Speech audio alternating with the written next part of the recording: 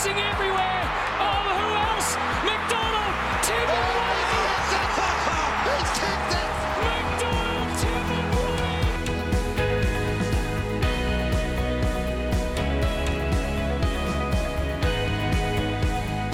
What time is it? 10.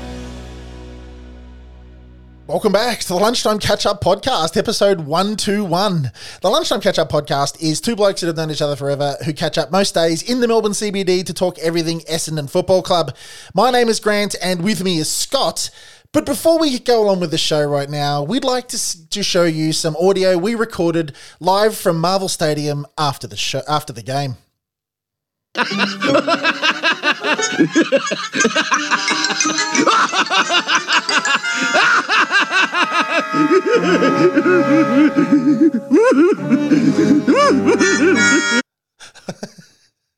That's pretty much... That sums it up for me. That's through gritted teeth, angry, and pretty much that sound effect. How are you, Scotty? I've come to terms that we lost that game. I will say that. It was not a pretty drive home for both of us. No, it was silence punctuated by a lot of swearing. I'll say a lot of swearing, but silence punctuated by swearing through gritted teeth and just sheer disbelief at how we lost that game. It's amazing how much just the first round has to unpack. Feels like there's so much to discuss in this game. And then you temper that by saying it's one game and it's the beginning of the year. And I've said this on Facebook. I put that on the FB page. I went, no. Everybody take a big deep breath because it's one game and debutantes and no. Let's not sort of deposit baby with bathwater. But trust us, Bomber fans, we have been over the last couple of days just stewing on it left and right. That was under no circumstances should we have lost that game. No, and that's kind of where, hopefully I can talk through what I've been thinking, right? And it's gone all over the place. There's two parts to it. We should not have lost that game. And it's unacceptable that we lost that game. And I have no problem saying that.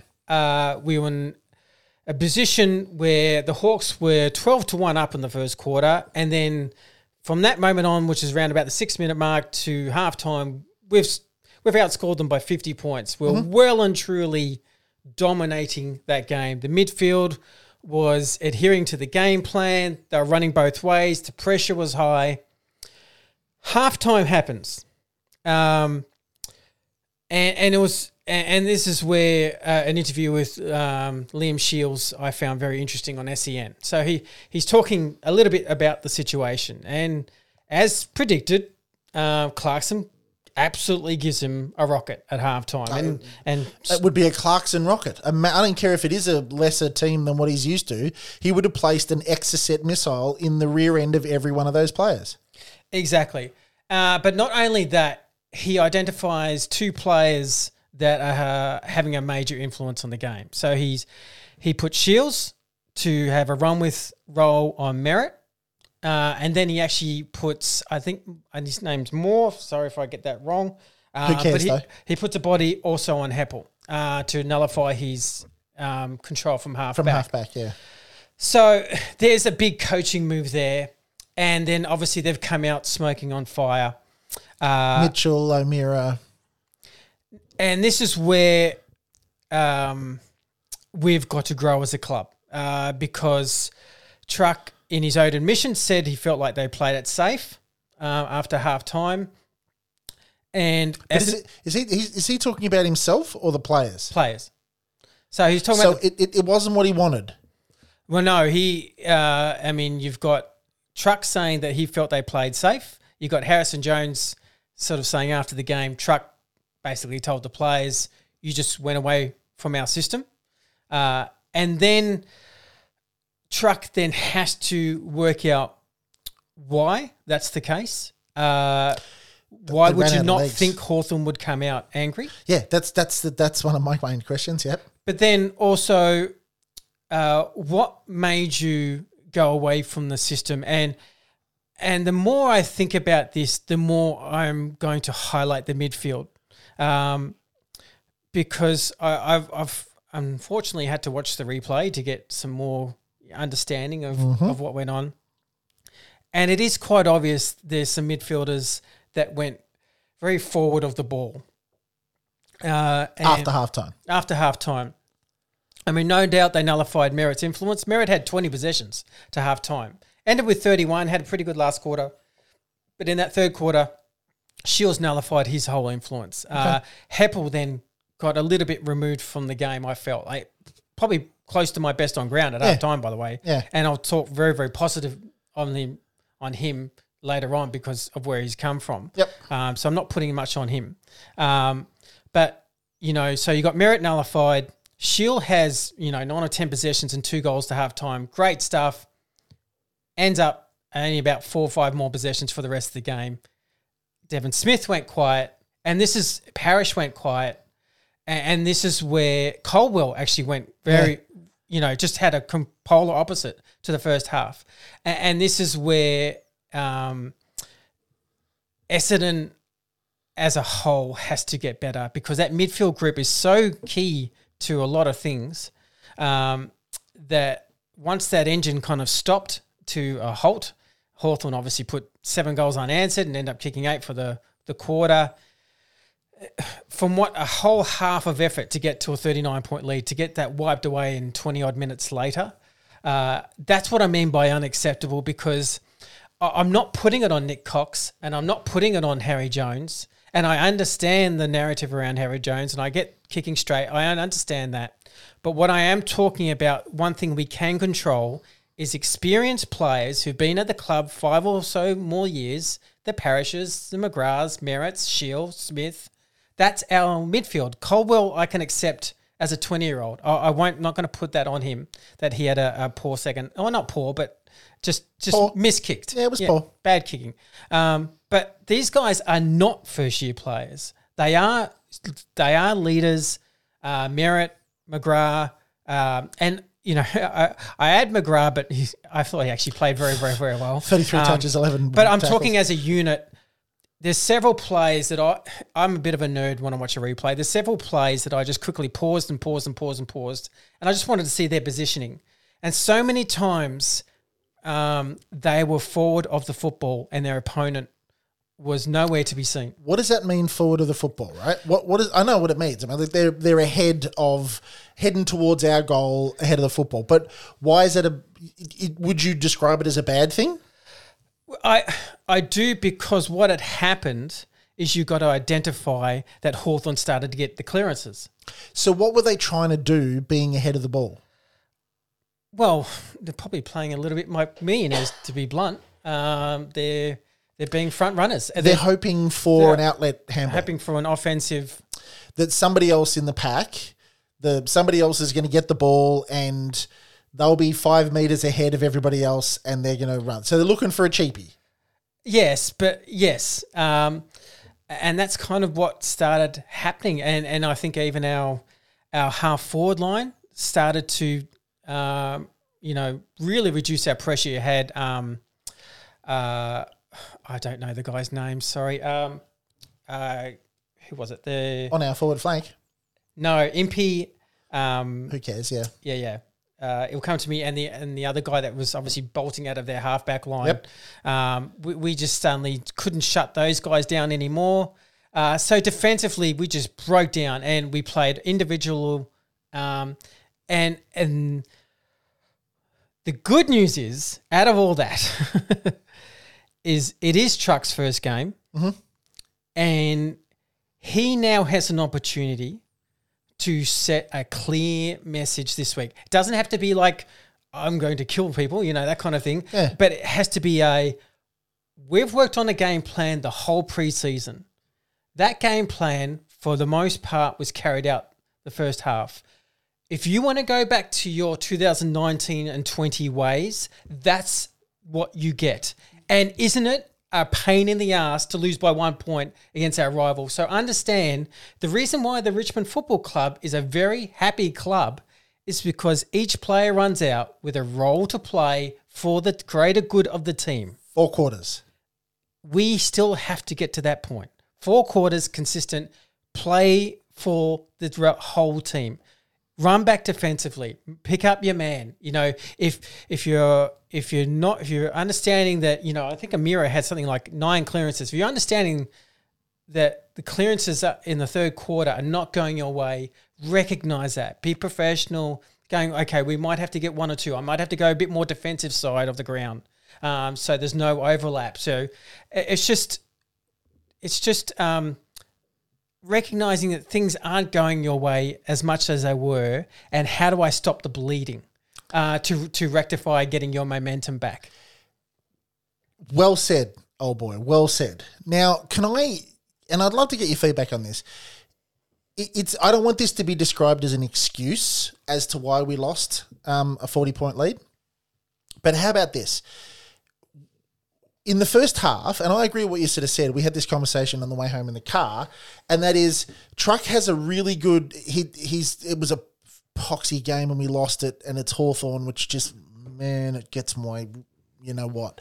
But Truck's got a really good opportunity, right? I assure you he walked into the post-review room or whatever the hell they do. He didn't have a smile on his face. Right? And I can assure you of that. And a few players would have just got told about what happened and what they didn't do. But he's got an opportunity, further to what you said, to say, listen, guys, we trained all preseason.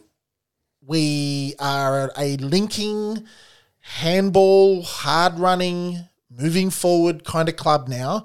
And for the first half, we lowered our eyes. We started to hit targets. And it was as pretty as Christmas Day, right? And now all he has to say is he just has to point to that second half and say, that's what happens if you don't do it. It's got not a lot to do with the coaching, because the other part too is people go, oh, we should have put Hooker back. We should have done this. We should have made changes. Look, I understand. I think making big changes like that is becoming less and less popular in the coaching fraternity, right? Because I think Truck, in his first game against Hawthorn, he almost taught the players a lesson by saying, no, I'm not going to move Cale Hooker down there to try and save the world and help Aaron Francis and help these guys. I'm going to teach them a lesson about how to keep your head up and try and work your way out of a hole that we were continually falling deeper into. So I think I would love to ask him the question, did you deliberately let that run? Yeah, and there's a lot of people that have the Hooker move back scenario. Look, I'm kind of 50-50 on it. It's like we can't keep moving him down there. I think the only reason I thought you may move him down there because we actually had no recognised tall back. Like the other guys were too small. Yeah, but he'd been too small for 3 quarters, right? They're playing Cale Hooker as a forward. Right? Yeah. And that's it. And unless if you go in with Francis and Laverde, then that's who you go in with. If Cale Hooker is a swingman and at the first sign of problems, i.e. that second goal is at the beginning of the third quarter, if you drop Cale Hooker back there, Aaron Francis and Jaden Laverde are never going to learn. But can I do a counter argument to that? The only problem was that the scenario happened where Clarkson was smart enough to recognise that. And so what he did was have Segler or Ben McAvoy be permanent either way of being full forward.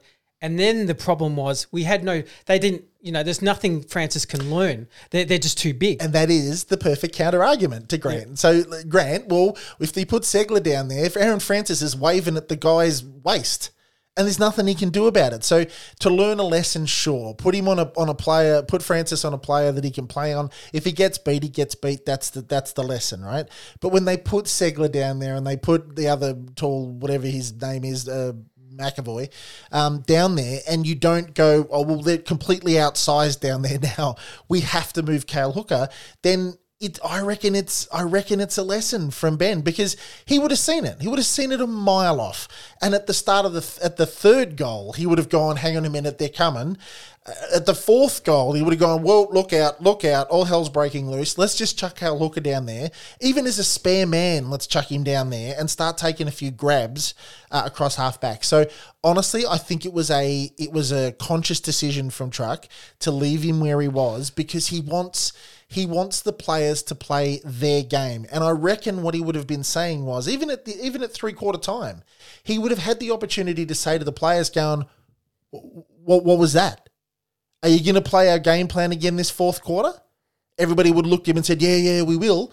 Now, if he'd seen 2 quarters of AFL football played the way he wanted them to play it, and we were 40 points up, and all the players were nodding their heads going, yeah, that third quarter, that was crap. We won't do that again. We're going to go back to the playing like that we were in the second quarter. And then they just never did it. Trucks, he's between a rock and a hard place. He's looking at the players going, that's what happens. You kick across your bloody body and you bomb it into on top of Waller's head, and it's 2019 all over again, right? But I reckon he let that play out to teach him a lesson. And I'm kind of okay with it, and I'm really, really, really not okay with it. The other factor that I want to add into this conversation is they ran out of legs. Yeah, it's funny. I've heard that, and they definitely did in the last quarter. They stopped moving, man. But the problem was it was the third quarter that they lost the game. The fourth quarter they lost the game. Third quarter they got overrun, right?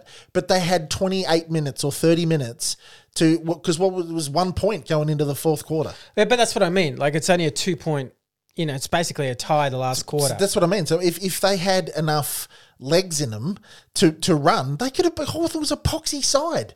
It's a poxy, real bad side. And again, at the start of a fourth quarter, you don't let 8 goals get. No, you don't. And this is my point: is that they ran. But that's where they lost the game. That's what I'm saying. That's the whole point of losing.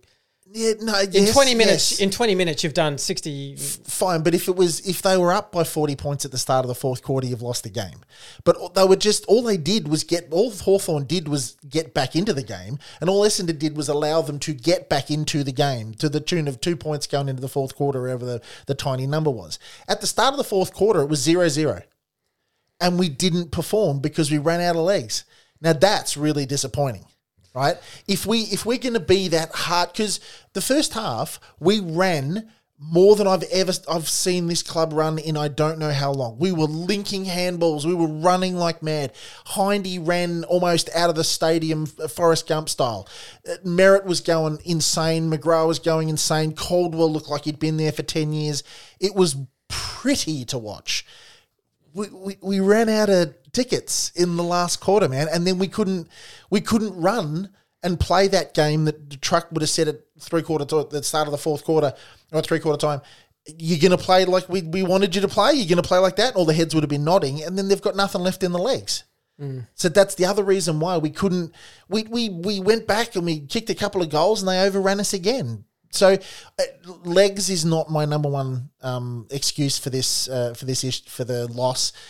It's a contributing factor, but then it's a whole nother podcast to discuss then why are these blokes running out of gas in the fourth quarter? Sure, it's their first game. Sure, it's a limited preseason, all those sort of things. But geez, if we're going to be that running, high energy, getting our hands in, disrupting things and doing all that sort of stuff, if we're going to be high energy, we've got to be able to run 4 quarters. Because like you said, Richmond, they play within their means. They can run 4 quarters out comfortably, and you get 40 points up. If Richmond gets 40 points up on you, there is 0 chance, nil, of them being overrun by a club with higher effort, because they just won't have it. So that's another interesting thing for me to see that we've got a lot of kids in that side, and sure, sometimes they run out of puff, but I kind of agree with you more when you said that Shields, Smith, Merritt, Parrish and those guys should not have run out of puff.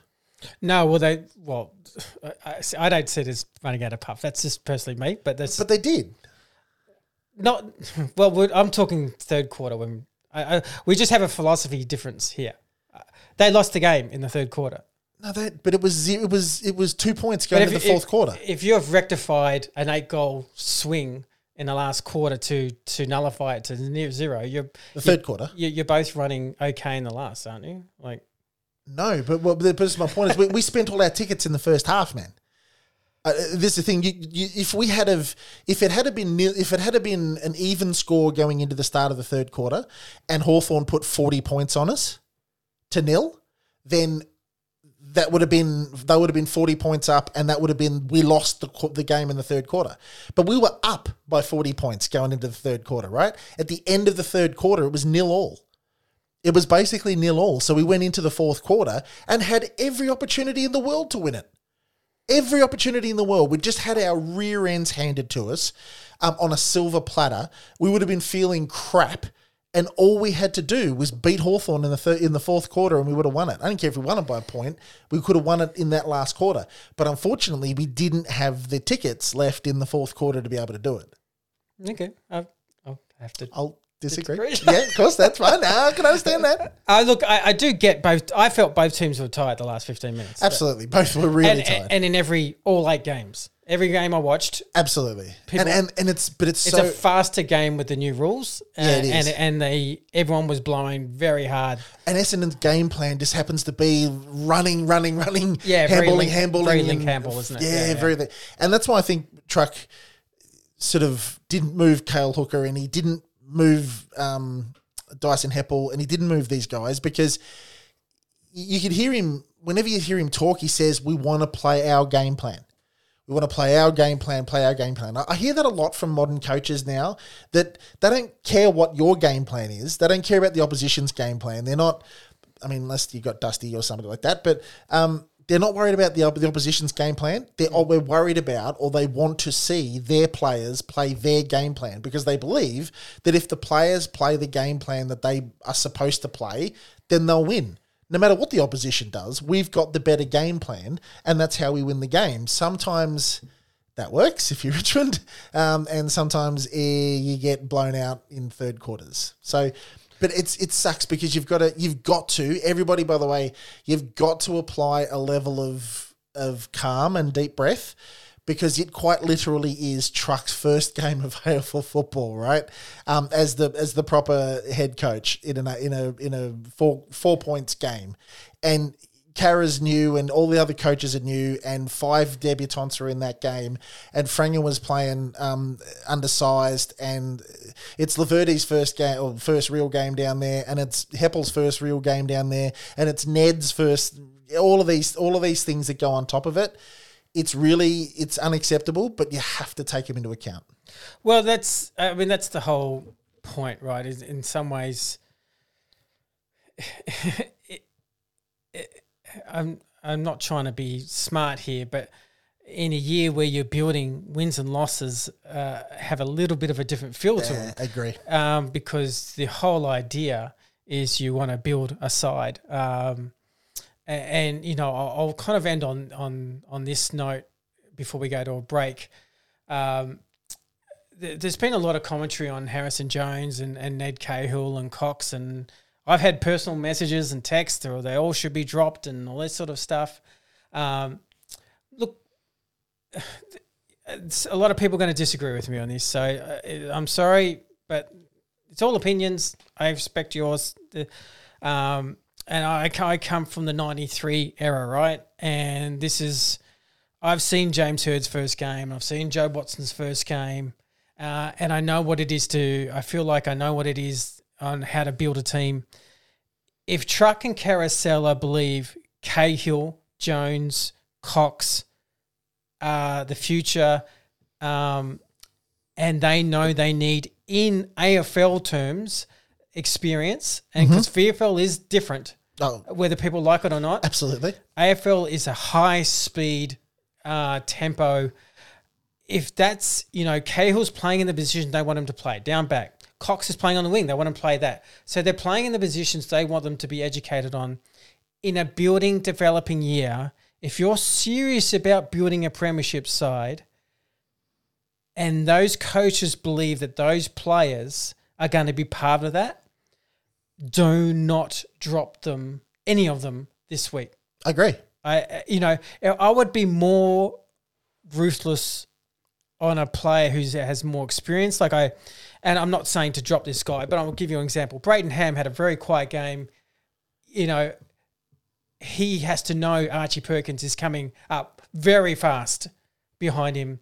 And at some point, Braden Ham has to get away from 12 or 13 possessions a game to 20, 21, having more impact. And that's what I mean by that scenario. If they're the kind of the players who have been around a couple of years, had games, and I feel like I'm not seeing too much more else out of them. And then you just that little thing in the back of your head goes, it's one game. Exactly. Again, and that's the other thing. I agree with you. Because a lot of people have said Francis should be dropped, right? He played against Ruckman half the time. It's like he made some mistakes. He made some really bad mistakes. I mean, that wasn't a good game from Aaron. I have no problem saying that. And everyone knows I'm a sponsor of Aaron. That was a poor game. Aaron would see the video. No, it's a poor game. He misjudged. He misjudged a lot of times where he thought he was going to go up third up to help out, either missed the ball, went over the back. How many times the ball went over the back? For easy goals. Where he misjudged it. Had a bad game. But it's also... And this is where maybe the hooker things we need to get a tall backman into this, whether it's Ambrose, Zerk Thatcher. We need to structure up that back line. Carl Hooker's a backman. I said it before. I'll say it a bloody again. I'll say it again. Seriously, you want a tall person down in the forward line who gives you structure? Then it's Peter Wright. Yeah. Seriously, it's Peter Wright. You want a tall bloke down that gives you structure that you can kick to. We just hired one, and he's 2 meters tall. Right, so I know that Kale can't exactly run out of sight on a dark night, so he plays around that. He gives us a very deep option, right? Peter's Wright's been very mobile. He's been all around the shop. I've been very impressed with the way that guy presents for marks and stuff. Would love to see him clunk a few more, but how he presents and stuff, that's great. So we've got a big, tall, mobile guy kicking around the forward line, and I know they want Kale deep. For the kick that isn't to centre half Harry forward. Jones, you mean? No. They want Kale sort of deep in the forward line. Ned Cahill. What did I just say? Jeez, that was bad. Kale Hooker. Oh, Kale. Sorry. Kale. Yeah. Sorry, Kale. Sorry. What did you think? Oh, Kale as in Ned Cahill, yes. No. I thought I heard like a Cahill. A Cahill, yeah, Cahill. No, they want Kale, Hooker, deep, right? And I appreciate that because it allows them the dump out kick, and that's fine. Honest to goodness, I would prefer, at the moment with Mick Hurley indefinite and Zerk Thatcher not ready yet and Ambrose not ready yet. And I think Zerk will be ready, I believe. Okay, now. So bring the boy in, give him a crack. But Chuck Hooksy down back, man, where he belongs. And if he's not quite fit enough for that, I wish somebody would say it. Like if they go, oh, look, to allow Carl to play his next 2 years at the club or 3 or every 20 years, we hope you stay for, Carl. We need to put him in the forward line because it's going to extend his career at the Essendon Footy Club. Then that's cool, right? Because he's had monsters jumping on him for 10 years and not completely understand. But it's... when Kale doesn't have a good game as a forward, it doesn't look real special at all, right? And no. he will every now and then he will kick one through the point post from 15 meters out, and he looked like he tried to kick the casing off the ball. He's much better value to our club down back, and just chuck him down there until BZT's ready or until Ambrose comes back, and then chuck him forward if you like. But the mistake, I think, a key mistake I think Truck made, and I'll be honest, this is just personally me, with not having a tall guy there to help out Francis, was actually Ridley's role. Ridley had to be accountable for his man the whole time, so he could not float across packs and set up our drive. Yeah, and we needed Ridley to be Ridley, right? His strength, he's a great defender, no doubt about that. But his strength is leaving his man and being that kind of third man up, floating across, and then setting up a lot of our drive moving forward. The games that he's done that in, Kale's been down back. He had to be accountable to his, and you saw a different Ridley. Still played okay, but you didn't have that effect that Ridley has on a game, and that's, hopefully Ambrose is full training this week, so we're getting some guys coming through. But Really? But Okay, well, cool. let's have a break, take a breath, and It's because, mate, half of it's because it's Hawthorn. yeah, Seriously, this is just Scotty and I, since we came home in the car, we've been talking while we've been at work. It's just because it's half of it's Hawthorn, and it's because I hate losing. I think I hated more that we handed them 4 points. Yeah. And they're laughing. I know, They're laughing, man. yeah. You know they're laughing. And I'm trying to temper it because I know it's just round one, and I know so much has changed in the off season. It is so black and sort of bipolar, sort of. 5 guys put on the jumper for this time, all that stuff. I'm getting it in my head. Yeah, I understand that, but I did not like the Essendon Football Club handing a rival 4 points. The rival, apart from Collingwood and Carlton, and you can interchange those three blokes, those three teams. It's Hawthorn, man. If it was Freo, who cares? But Hawthorn, it just kills me. It really kills me. Cue rage. And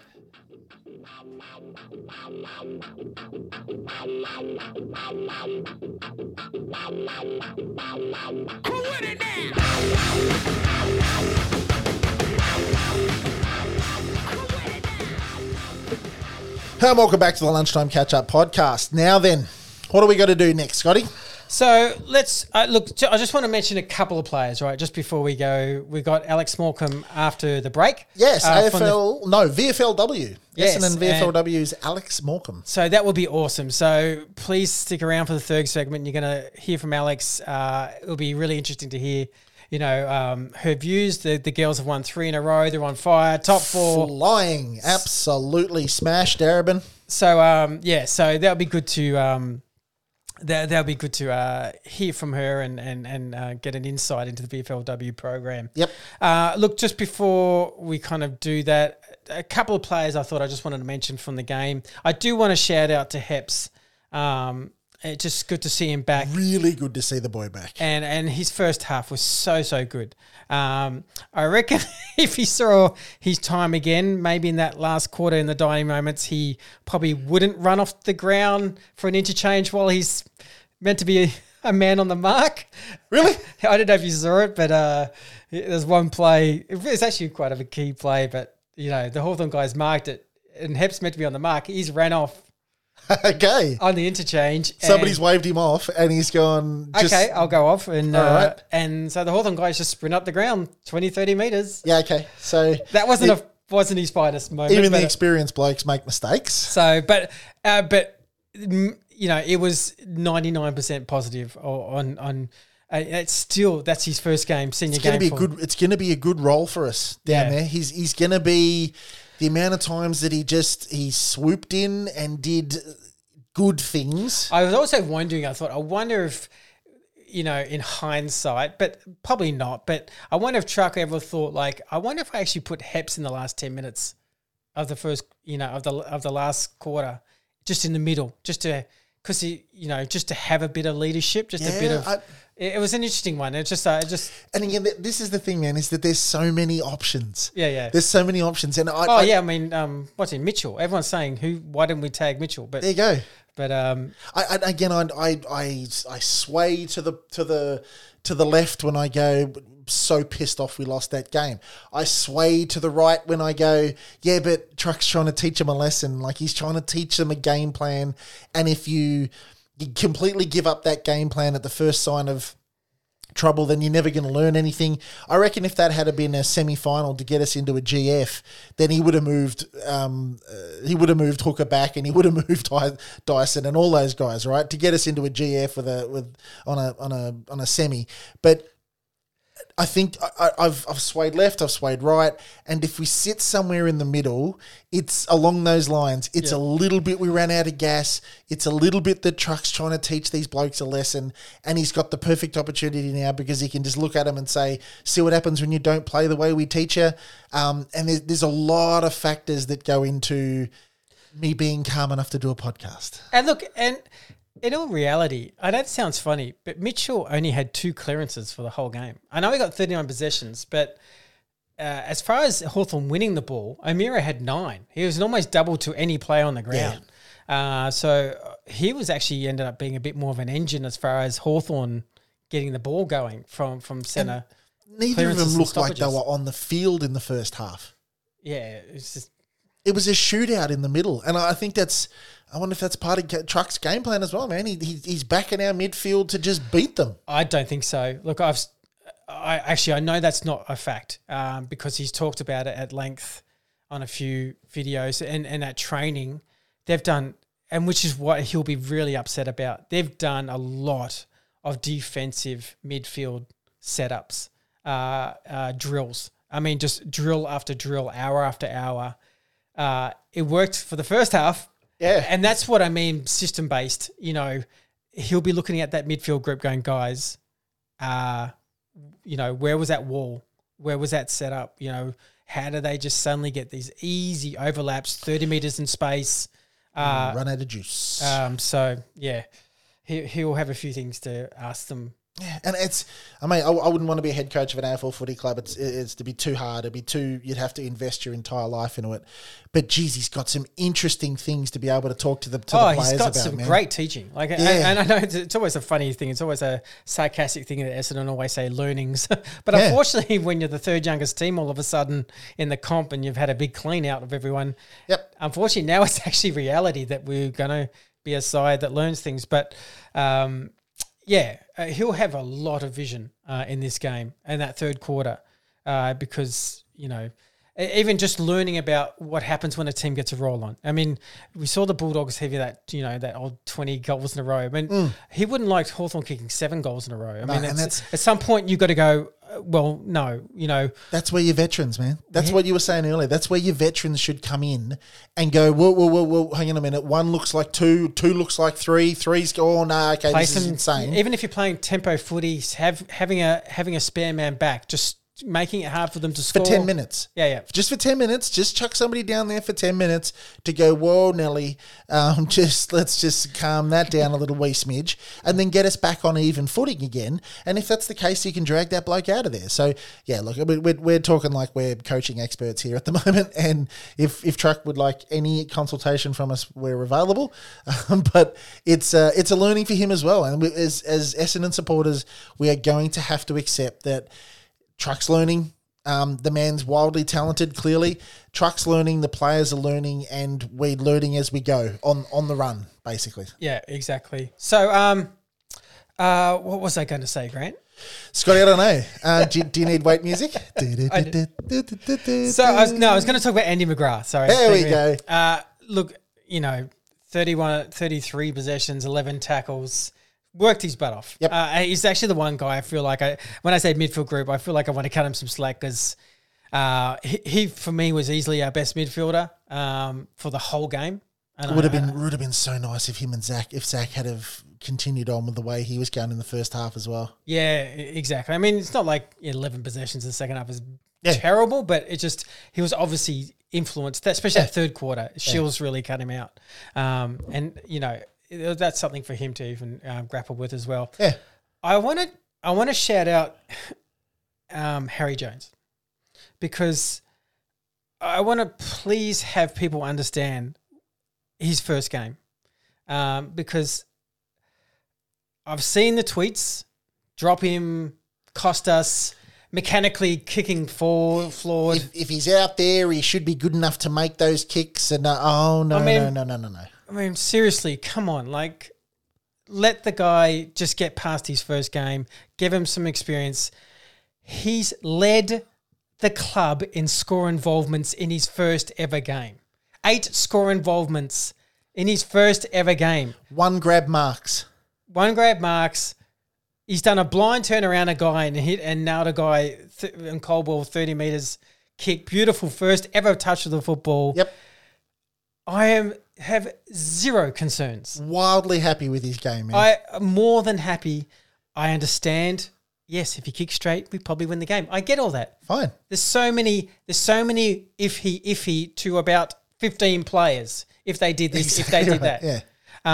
He's just more visible because it's kicking for goal, and I get that. But I have, I'll keep saying it again. You see Knackers, you see his reports, you see my reports, watching training, can only go by what we see. He kicks 8 out of 10 very comfortably. I fully get that on the big stage, has the Lloyd and Fletcher signs on either end. Jeez, he's looking home up, ground, man. first game. He's a mad Essendon supporter. Yep. So add the nerves by 100. And then cast your mind back, everybody, to when you were 20. Yes. Right, when you were 20 years old, you weren't at Marvel Stadium with 28,000 people watching you. Like you just said, looking up and seeing M. Lloyd on the bloody dirty great big poster. And it's now you who are 40 metres out on an angle trying to kick for goal to keep the club into it, right? So cut the boy some slack. That was game number 1. I saw him take 4 one-grab marks. He is an entirely better kick of the football than that. And back in the day with the old Triple M, the rub and all that sort of stuff for those JB and the boys, they never gave worst on field to anybody that hadn't played more than, I think, 25 games or 50 games or something like that, because they know that they don't know anything yet. You can't you can't have SH1T hung on you when you're playing game number 1. Like he's like you said, 8 score involvements. Field kicking was on point. He took 4 really good grabs. He just miskicked them, man. And that's, I bet you $1 million. Can you imagine if Sheeds in 93, when we, in the first 5 rounds, we lost nearly all of them. And this is the 93 side playing kids. And just had this sweeping brush. Oh, forget that. McCurry's out. Mercedes out. Yep. Yeah, I'm not having this. Yeah, it doesn't work that way. No, not with like, first-year kids. If you believe that these guys are your future, play them, experience. This is the year to do it. We're likely not playing finals. Get the heads around it. It's this what it is. I just want to know that the club has a clear mind to build for a premiership. I'll accept it. Nick Cox, he got 9 touches. He had 3 of the best kicks you would ever want to see from a 200-centimetre player in your life. So I see those 3 plays and going, well, once that kid gets 50 games under his belt, he's going to be unbelievable. 25, man. 20. And this is the thing. So, everybody... But he's got to get to 50 games. Like, it's like I said on the Patreon site. It's about 3 years' time. It's not 3 weeks' time. We've got to understand, we've got to build a side. And it sucks that we've got to wait, because a lot of the people I've been talking to and interacting with on the Facebook page are saying, man, it's the same 15 years. It's the same as it has been for the last 15 years. Nothing's changed. Da, da, da, da, da. Do you know the problem with that is that, yes, we have cleaned a whole heap of blokes out. Danaher did not have a level of confidence in the club. Saad didn't have a level of confidence, and neither did Orazio, and they all buggered off. Right now, unfortunately, we are rebuilding as a club. We've picked up 3 of the best, 3 really good tools, and then 1 incredibly exceptional tool in Josh Eyre and Cody Brand. We've picked up tools. Right, this is the draft for tools. Yeah. Next year is the draft for smalls, and unfortunately, you have to click reset. Every time this year, between January and March, every single year, I love the club, and I think I'm not going to get sucked into the hype, because me, like everybody else, has been frustrated with the last 15 years of not playing finals. But every single year, you get sucked into it, and to do that, you have to nil everything out. You can't just keep saying it's the same club from 15 years after 1 game. Because it's not, man. No, there's like 3 people at the entire club now that remember the saga. Well, I was going to say, Hindy, Caldwell, who else? Ham, Wright, Snelling, Jones, Draper, Cahill, Cox. They don't know the saga. They don't know 15 years. They don't know our history. They're just trying to create new history. And that's where we've got to get our heads around. We understand we haven't had success in the past, but we do have a whole new coach, a new president, a whole bunch of new players. It is a fresh start. We've got to treat it as a fresh start. And it equals time. And it sucks. And I get it. It really sucks. As long as we've got the right processes in place, and I think we had a good preseason. I think against Geelong, we showed a heck of a lot. We had 27 scoring shots. Sure, we didn't kick straight. Now, again, Hawthorn, we had 26 scoring shots. Yep. But we're putting scores on. Like, we haven't been kicking straight, and maybe that's when you're the second or third most inexperienced side in the AFL, maybe that's a byproduct of it. Yep. But we are going to grow. Understand that when they are on song, they towered up Selwood and Dangerfield the previous weeks. Yeah. They did. The midfield was clearly on top. Yep. And then the first half against Hawthorn, Mitchell and O'Meara, they were clearly on top again. Now, that's when they stuck to the process that Trucks and Carousella and Gia is trying to implement. When the beauty of the whole thing about that loss is the only point is that the coach can now go, I told you so. Yeah. You stick to that plan. We are going to be a good club. We'll just keep growing. But now buy into it. You see success. You can clearly have a live demonstration of what I've been teaching you. So, and we're lucky enough, if you take it as a positive, to get it in round one. We're lucky enough to have a really good teaching event. So that's why, like I said, I sway left, I slay right. Scotty's just still fuming. He's gone left, he's gone right. It's still it's still an unacceptable loss in some sense. Absolutely. Don't ever forget that. But there's a bigger picture I'm trying to say in play here. That's where I think we both are with regards to... I'm not slitting my throat. I'm not doing anything like that. There's a bigger picture in play. And as long... And I'll be very honest, I didn't feel like the previous coach did this, but I think Truck is. As long as there's a coach that is having a really strong desire to teach fundamentals, to teach, he didn't, I'm going to say this. The previous coach plays Stringer this week.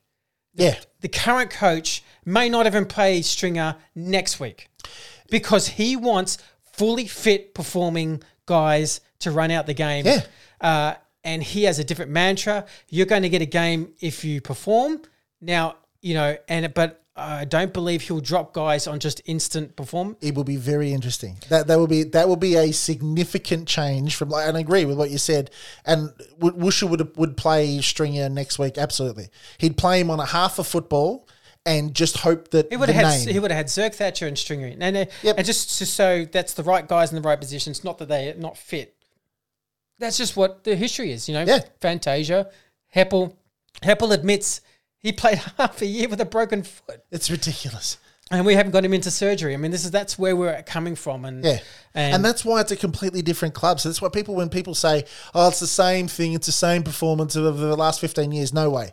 I honestly don't think it would be the case. It'll be extremely interesting to see what happens. When's the game on Friday night or Saturday night? Saturday, 4:30. Saturday, 4:30, right? So we get the team on Friday. It'll be very interesting to see on Friday what happens. And what you should have said.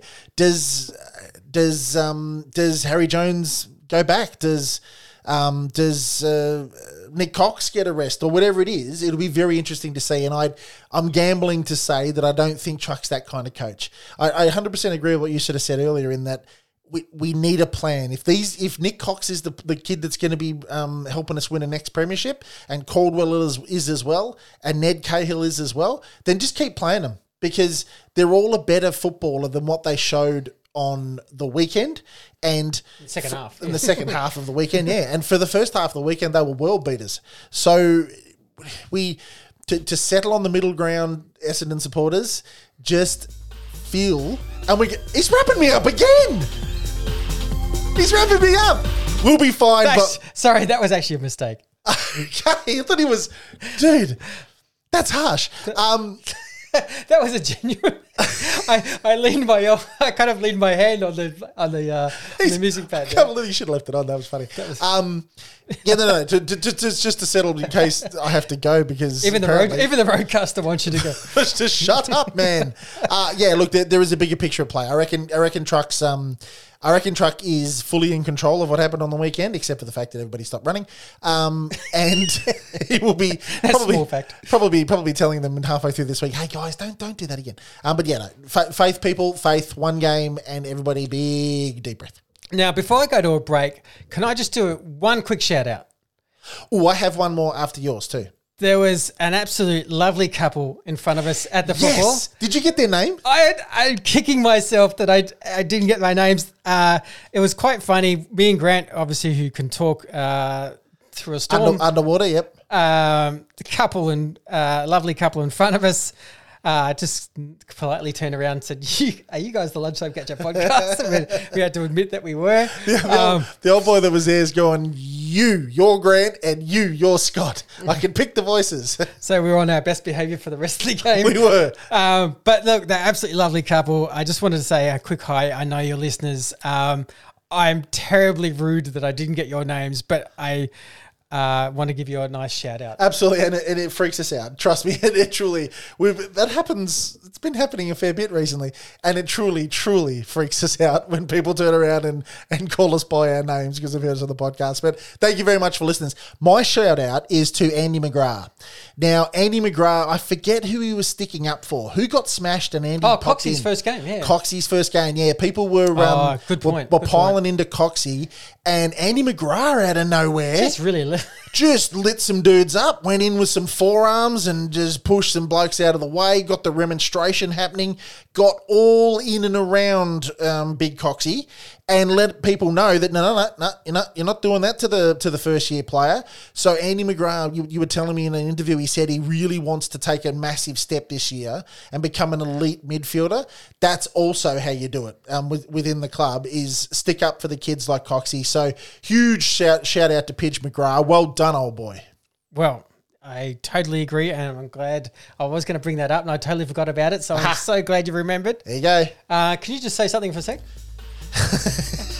We'll be back after the break with Alex Morcom.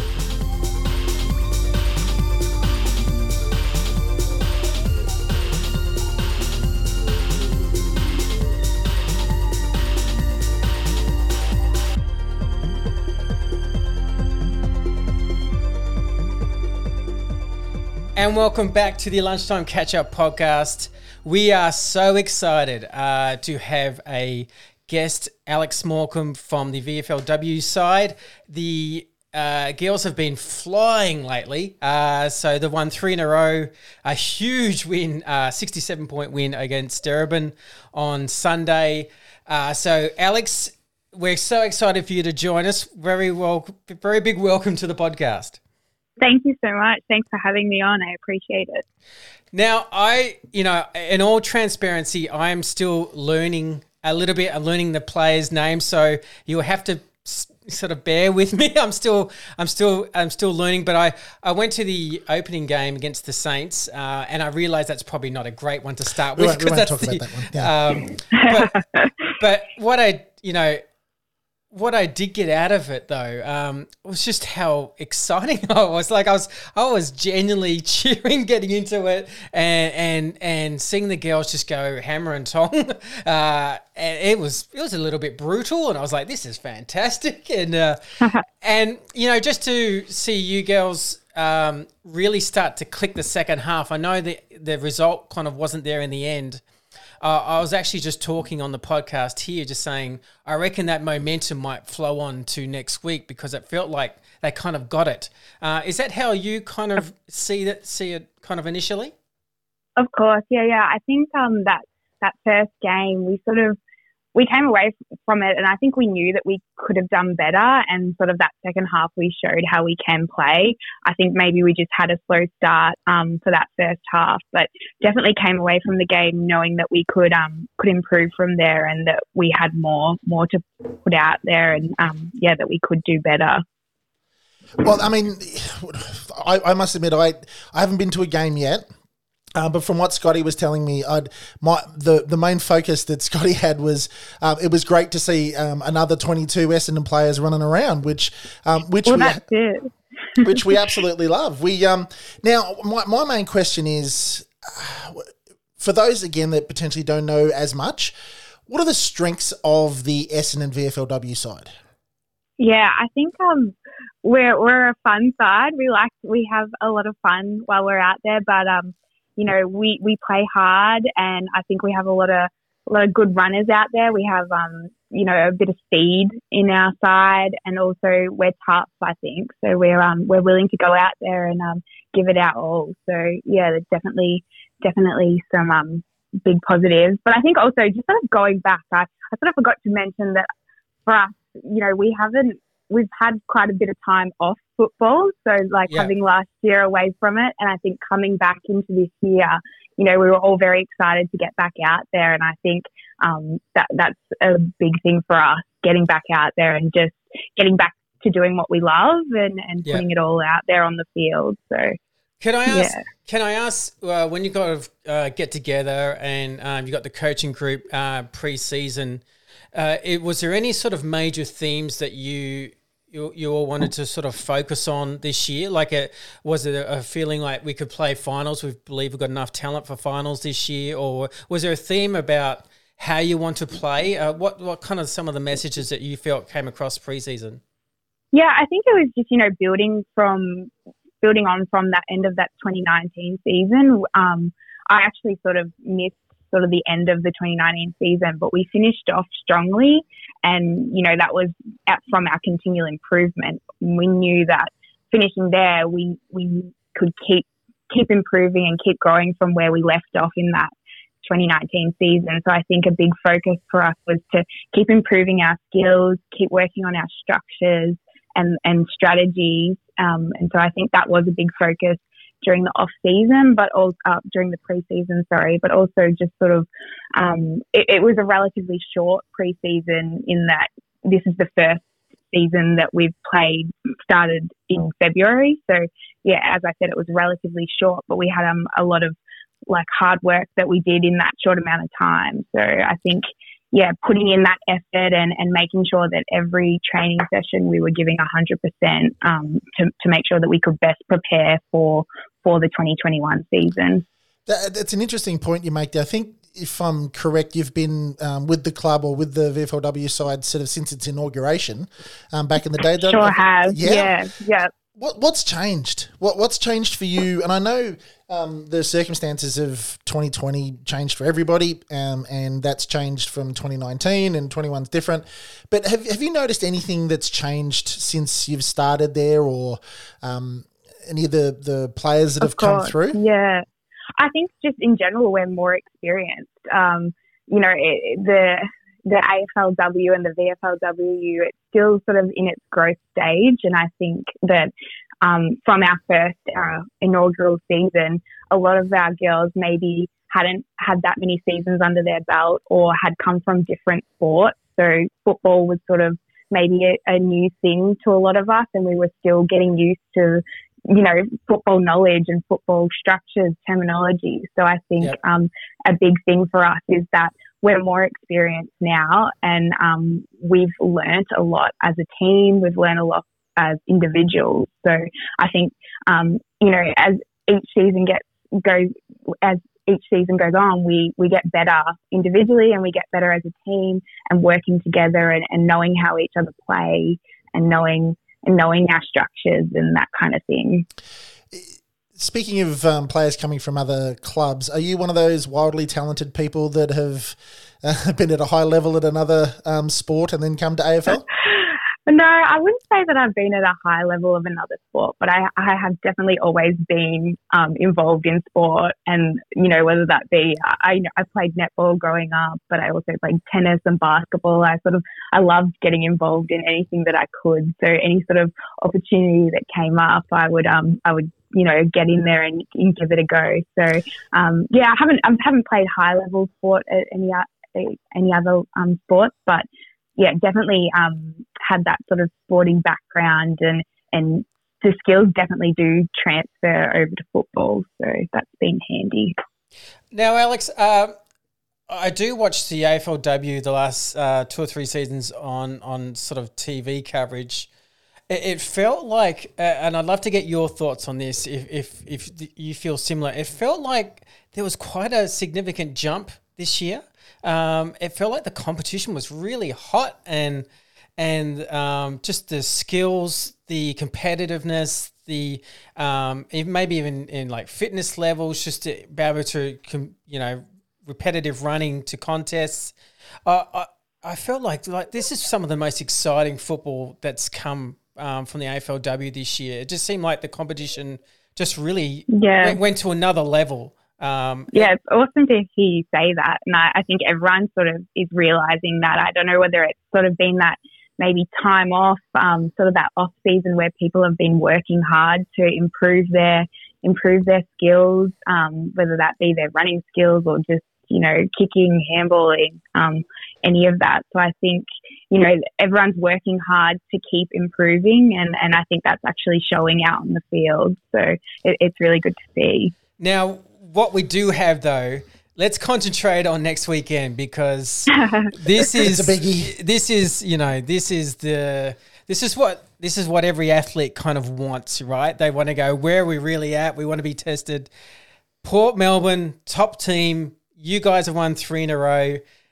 How do you go into this? Do you just say, we're just going to embrace it as a team, the challenge, and just have fun and just attack? What's the communication around the players? Definitely, yeah. I think all of that, embrace the challenge. We know it will be a challenge, so I think that's really important to acknowledge, especially going sort of from Darebin last weekend to Port Melbourne, top of the ladder. So I think, it will be a challenge, but I think the big focus is how we prepare during the week and making sure that we're doing everything that we can to be best prepared for our competition on the weekend. So just making sure that we're having some good trainings this week and doing everything that we can. So looking forward to being on the track this week with the girls and working on what we've been working on all season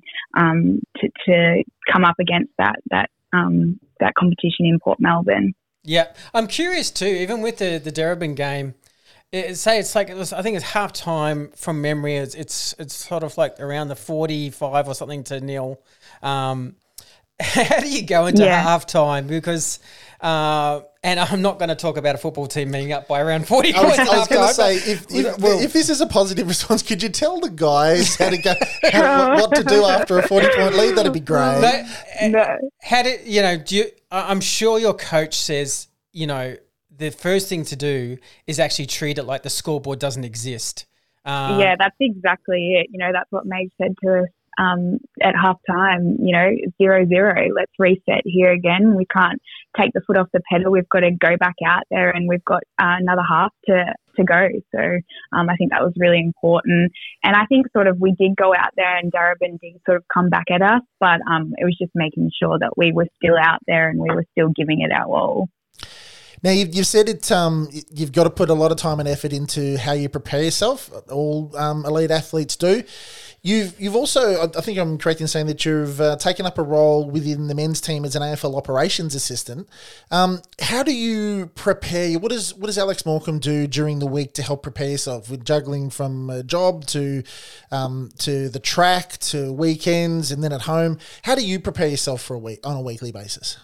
Yeah. Well, work's obviously a big part of life, and it's been really amazing to join the team at Essendon in their footy department and sort of see the behind the scenes of the AFL program and see how they all operate and see the work that they're putting in. I think, juggling both, it's been really good. I've really enjoyed seeing the men's side of it, and then sort of making sure that, I'm obviously learning a lot from their program, and then just, once the working day's done, it's then about resetting the mind and then getting back into the training mindset. So I've actually, so I'm working 3 days a week with Essendon and doing Tuesday and Thursday, which is our training night working at Essendon. So I've sort of been going into work in the morning and I've got my work mind on, and then sort of after knock off time, it's actually making the effort. I leave my training gear in the car, so I go back out and sort of switch hats and then come back into the club and get ready for training. So I think that's been working, but I'm just loving being busy, to be honest. I think that suits me, being busy and being able to just keep going. And so, it's been good so far. It's I must admit, it probably is you know, a bit tiring at times, but I'm really loving it. So it's been great. That's what I was sort of thinking earlier with what you were saying just then about having to switch minds. I mean, you've got the AFL operations assistant and you're doing that 3 days a week and your focus is on that. You've got your work attire on and your work brain on. And then, like you said, you've got to walk down the front stairs, I assume, whip out to the car, grab the gym bag and then switch on to AFL athlete. So it's got to be tiring. You'd be spending as much or more time at the club than most people at the club. No, it's been good. It can be tiring, but I love it. So I guess the love for it is what keeps me going and what gets me out there. So yeah, Excellent. It's been good. Yeah. Am I right in saying is the hangar now fully kind of? I know it's not fully built, all the extension parts, but like as far as changing rooms and all that kind of stuff, is that now more complete?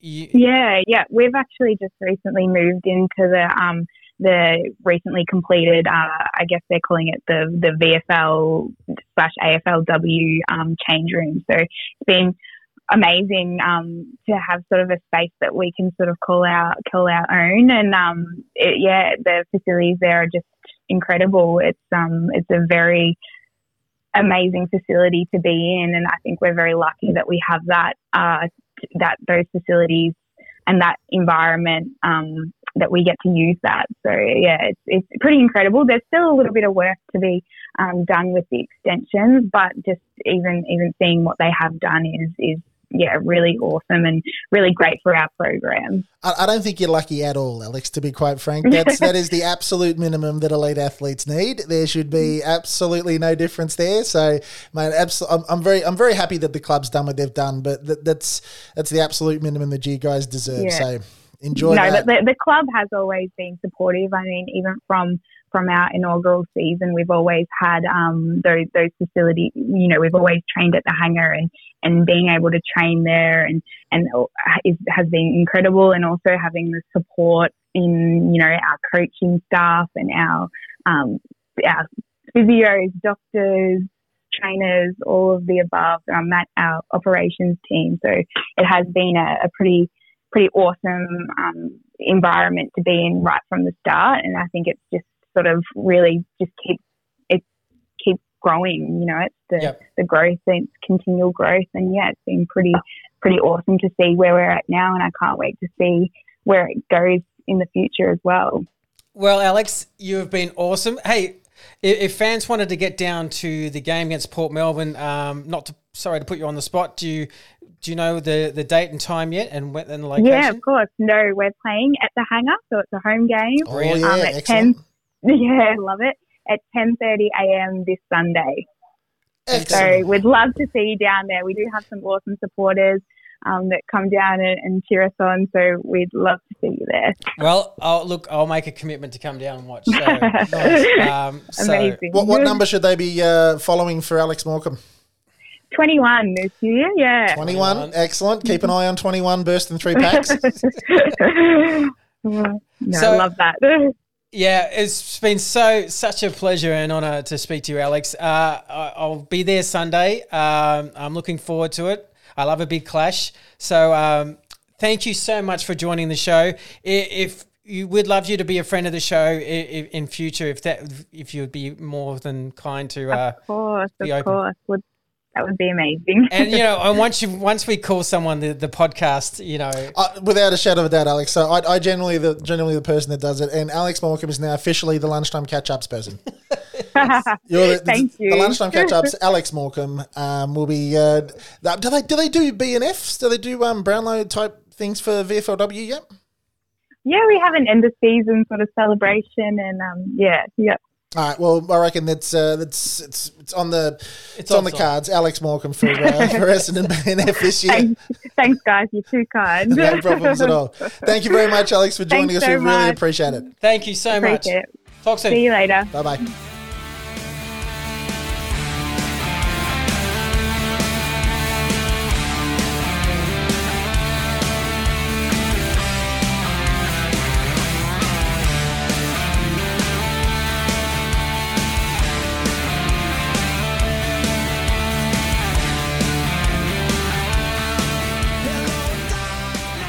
And welcome back to the Lunchtime Catch-Up podcast. Now then, a massive thank you to our guest on this show, Alex Morcom from the Essendon VFLW team. A really, really nice chat with a nice person. That was it was great to have her on. Fantastic. I'm looking forward to Sunday for the big clash. So, look, besides that, we've gone on for way too long. Yeah, this is going to be a long one. I'm almost going to put music on myself just to drown me out. So thanks so much. A good heated debate. I like when me and Grant this is what we do. We don't really tell each other too much before we come on. And hopefully you can tell by that. It's two fans. Like, we may disagree, but we're 5 minutes away from a drink as well. So yeah, absolutely, and that's how we've been doing that for 30 odd years. But we really appreciate everybody listening. This is one of those tough podcasts where we sort of looked at each other before we started and went, do we run through stats and do we run through all that stuff? And we sort of looked at each other and went, yeah, look, a lot of people got 20 possessions. Pidge was a star. Merritt was a star. But everybody sort of lowered their colours. So I think this one was more from the heart for both of us, just a bit about sort of, I've been thinking, lying in bed when I should have been thinking about counting sheep.